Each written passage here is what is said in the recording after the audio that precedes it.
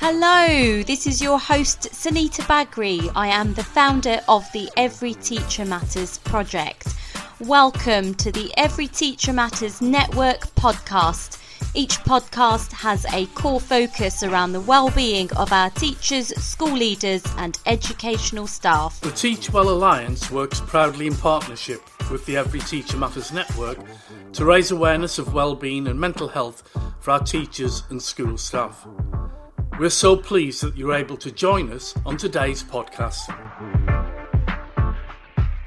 Hi Chris, great to have you on this evening on the Every Teacher Matter Network podcast. I am absolutely delighted to speak to you this evening because we've recently been acquainted, and absolutely my honour really to have you join the network as an associate. And one of the things that is really unique about you, I'm sure there are lots, but one of the things that is really unique about you is the fact that you are a serving teacher, which is wonderful. And that really is one of the aims of the work that we do around promoting teacher wellbeing and mental health, is that we want to be able to tell our teachers and our school staff that as long as we're all looking after each other and we're paying attention to our wellbeing and mental health, then you can do the job and you can stay in the profession. So I know that you've got some future plans, but right now you're a serving teacher. So tell us about yourself. Yeah, that's right. Well, firstly, thank you. Thank you for asking me to be on your podcast. It's a pleasure. It's officially my first ever podcast I've done. Woo-hoo! So pleased to be sharing that one with you. And great stuff. I'm a serving teacher, as you say. I'm a PE teacher. Have been for a little over 10 years now, and yeah, I completely what you're doing with the teacher, the Every Teacher Matters Network is so important. Putting well-being first for teachers is something that, well, yourself and I both are quite passionate about, and I've experienced not looking after my well-being and considering leaving the profession, and was very, very close to doing exactly that. And now 2.5 years, nearly 3 years on from that kind of level of thinking, I'm back in teaching. Well, I'd never left teaching, and I'm absolutely loving it. And you can do the job, and without having sort of mental ill health or stress levels, too heightened, but you just, for me, I think it's about mindset, and putting yourself first as a teacher and not being afraid to do that. So thank you for asking me to be here. It's wicked. Absolutely, my pleasure. It really is. But yeah, thanks. You touched on some really important things there in terms of, prioritising the well-being in relation to being able to withstand the challenges, because the teaching profession is significantly challenging. So yeah, prioritising your well-being and being able to go back into the role as you have is something that I'm going to invite you to talk about in future podcasts. I know that we've spoken about having a series that's specifically around mental health, so we'll talk more about that in the next podcast. But today I want to give the listeners an opportunity just to get to hear a little bit about you and the fact that you're one of the founding members of the network and joining us in that capacity. You're going to be adding so much value. So just tell us a little bit about your current role. Tell us about your role at the school that you're in, and where are you based? So I'm based on the south coast of England. My school is in Angmering at the moment, and yeah, love my school. I've been there for about 3.5 years now, and yeah, I live in a sunny place. Some of the listeners may have heard of it, called Bognor Regis. Some may have visited the Butlins down here, which is lovely. I'm a very short walk from the beach, which is a massive part of my personal mental well-being, is sort of walking the dog down the beach and watching the waves and practicing a bit of mindfulness and things like that. and yeah, so I know you're quite a few miles away from me, so it's great to be able to connect with you over the well, I've only found Zoom since lockdown, so you and so many others. So Chris, tell us a little bit, tell the listeners a little bit about, you touched upon your experience around burnout.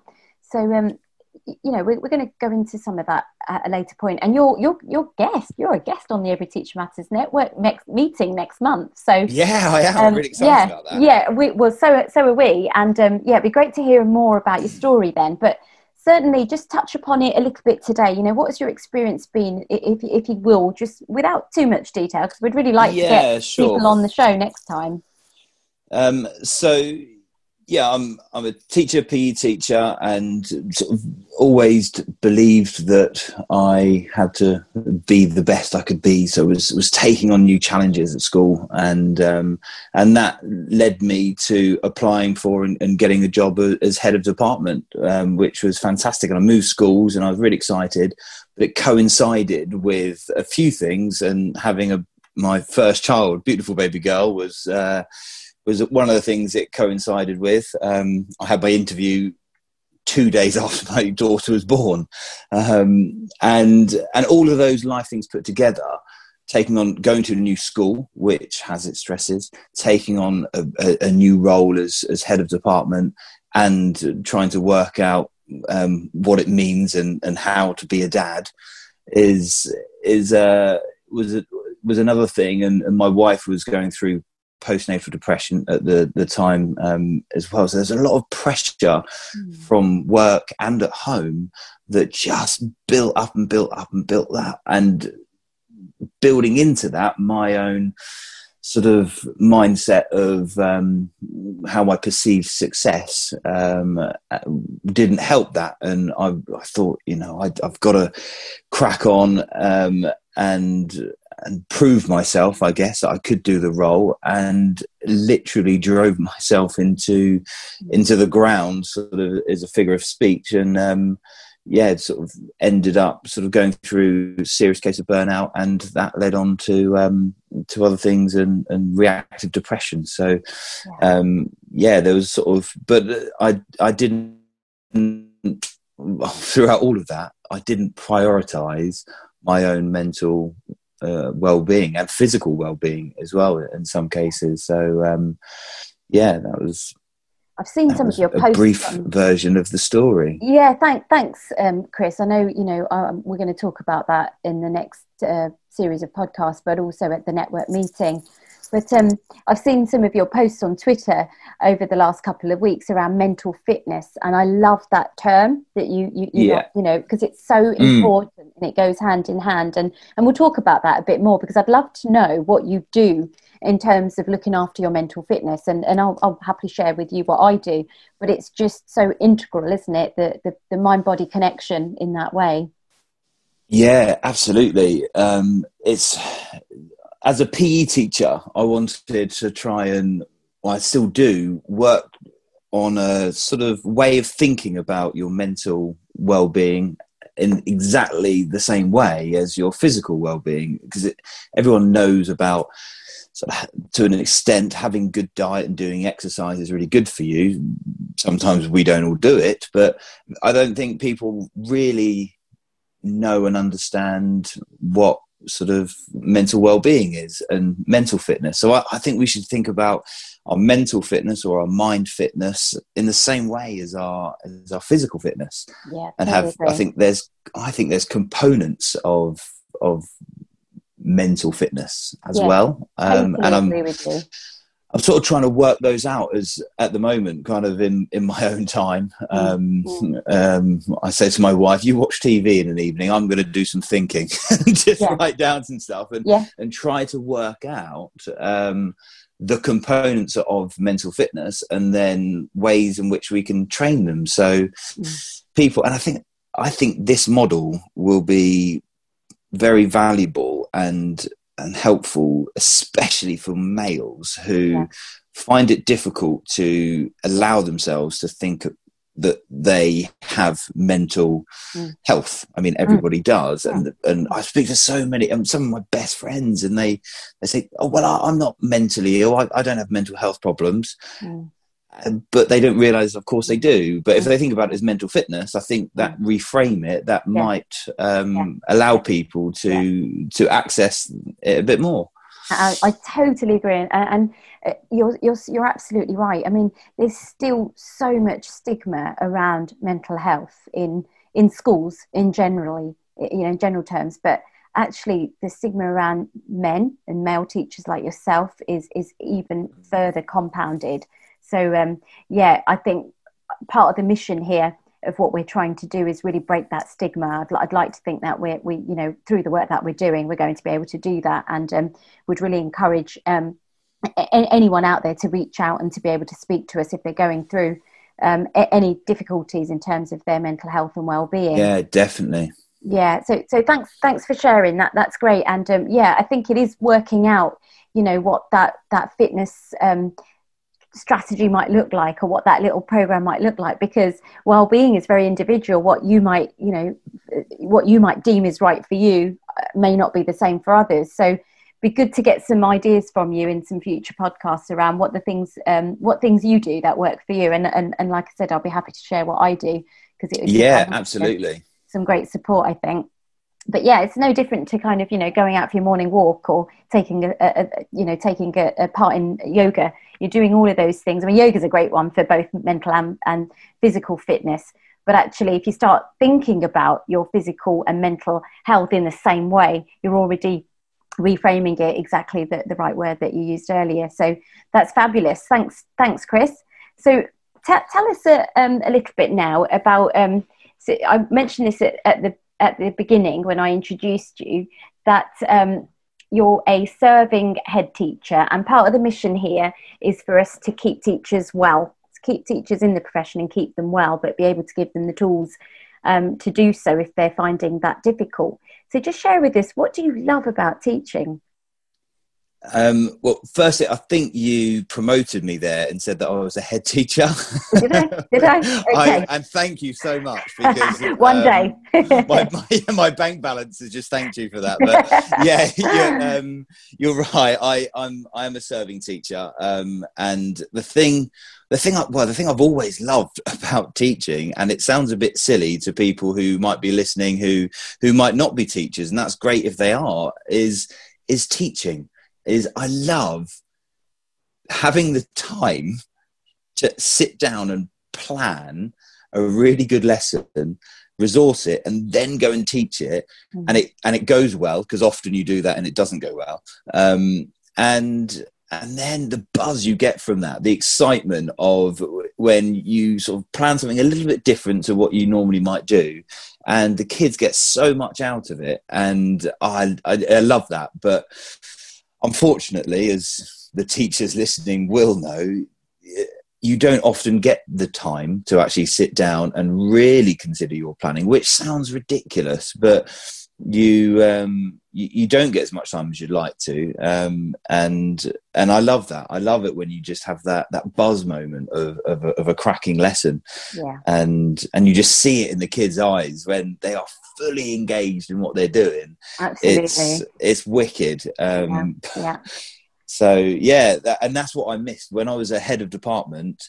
I wasn't spending enough time doing my planning and thinking about teaching, and that was one of the things that I think led to my depression. Was I wasn't doing what I really enjoyed, and that is planning, teaching, and then evaluating lessons and things like that. So that is at its simplest core what I love about teaching. But it sounds maybe a bit cliche, but it's not. It's genuinely what I love. Yeah, it's not at all cliche, and I think that's really the tragedy that teachers that like to do the job in that way, in that creative way, and be autonomous in making decisions for their own children and the pupils that they teach. It is really what we train to do. And when that's taken away from us, that's when we think, hang on a minute, that's not what this is about for me. So I hope we've got some senior leaders listening and I hope that we've got some, you know, members of the DFE listening, anyone that is leading education, anyone that has decision making, then I do hope that you're listening to what Chris is saying, because it's this that's driving our teachers out of the profession. So let's give them some autonomy back, I say. So Chris, I'd like to ask you next about what your biggest challenge has been, and what have you had to deal with in your teaching career so far, and also how did you overcome it? Okay, I'm going to go right back to my NQT year, because I think this underpins so much of my teaching. And I remember in my NQT, in my first year of teaching, I was teaching BTEC sport to year 10. And there was a young gentleman in my class, and he was called Bradley. And I'm not going to say his second name, and I'd love it if he's now a teacher and he listens to this, because he'll remember this. But I had a very tricky class, and this student was not helping me teach my lesson. He was being quite disruptive. And I gave him his 3 warnings, and then he was outside, and he was outside the classroom. And I thought the right thing to do was walk up to him and shout really loud at him, because I'd seen that from other teachers, and that was possibly my experience of watching teachers deal with naughty kids at school. And this young chap taught me an absolute lesson. He just sat there and let me finish and said, "Are you all right, sir? Why are you shouting?"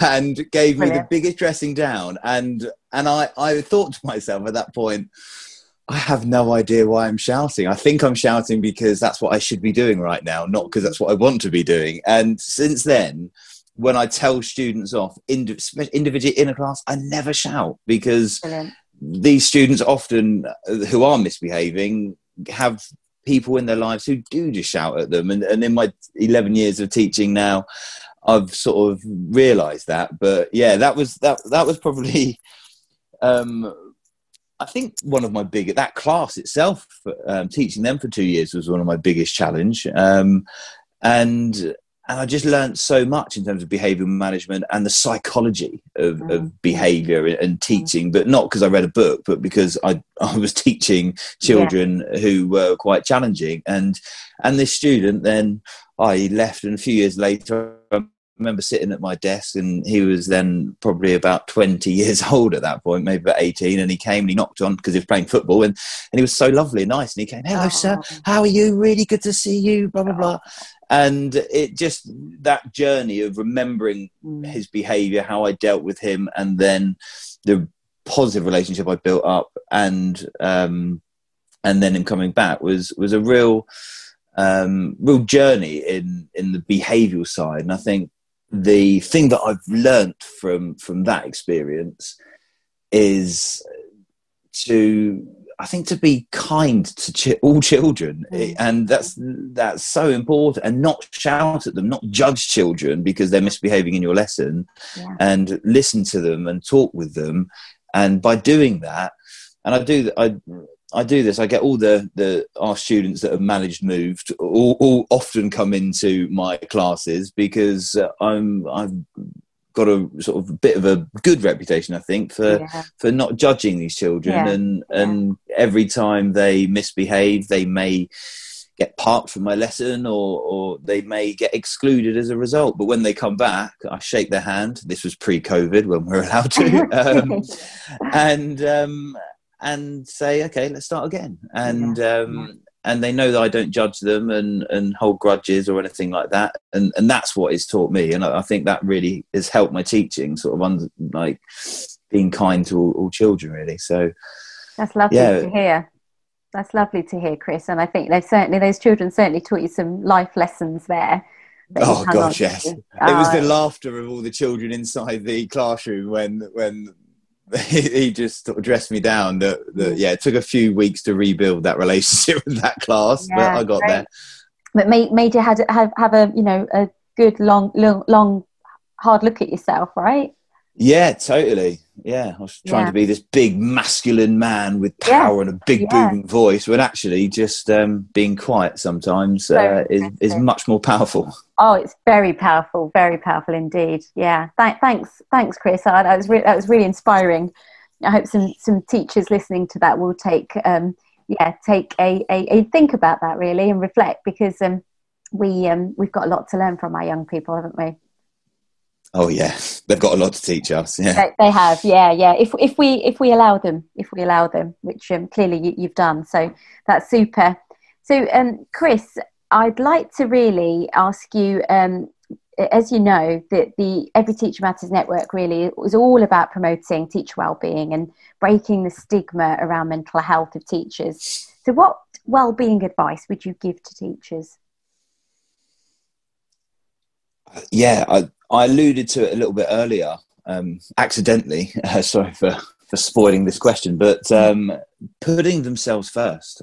Teachers don't do that by maybe nature because that's why teachers kind of gravitate towards teaching, because they want to help and put others first, possibly. But I use an analogy. It's not mine, but I saw it and I've stolen it because I think it's great. Of the oxygen mask on a plane, with wellbeing generally, but I think this is so important for teachers. Yeah. That on a plane, you're told if the oxygen mask come down, you have to put yours on first before you help anybody else put theirs on. Because obviously, if you are not in a fit state of mind, or you haven't got the oxygen, then of course you can't help anybody else.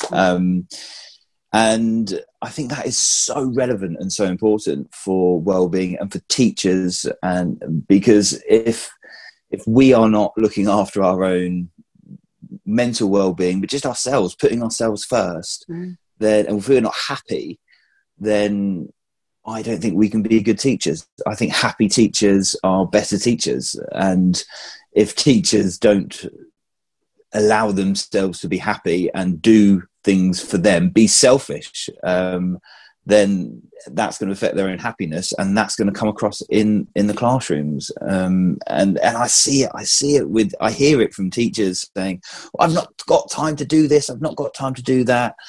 And that may be true, but I urge those teachers to just sort of step back and think, well, what could I not do for somebody else to allow myself to do this? You know, that's saying no to someone, or just don't say anything, and or tell someone, sorry, I can't because I've got to do this.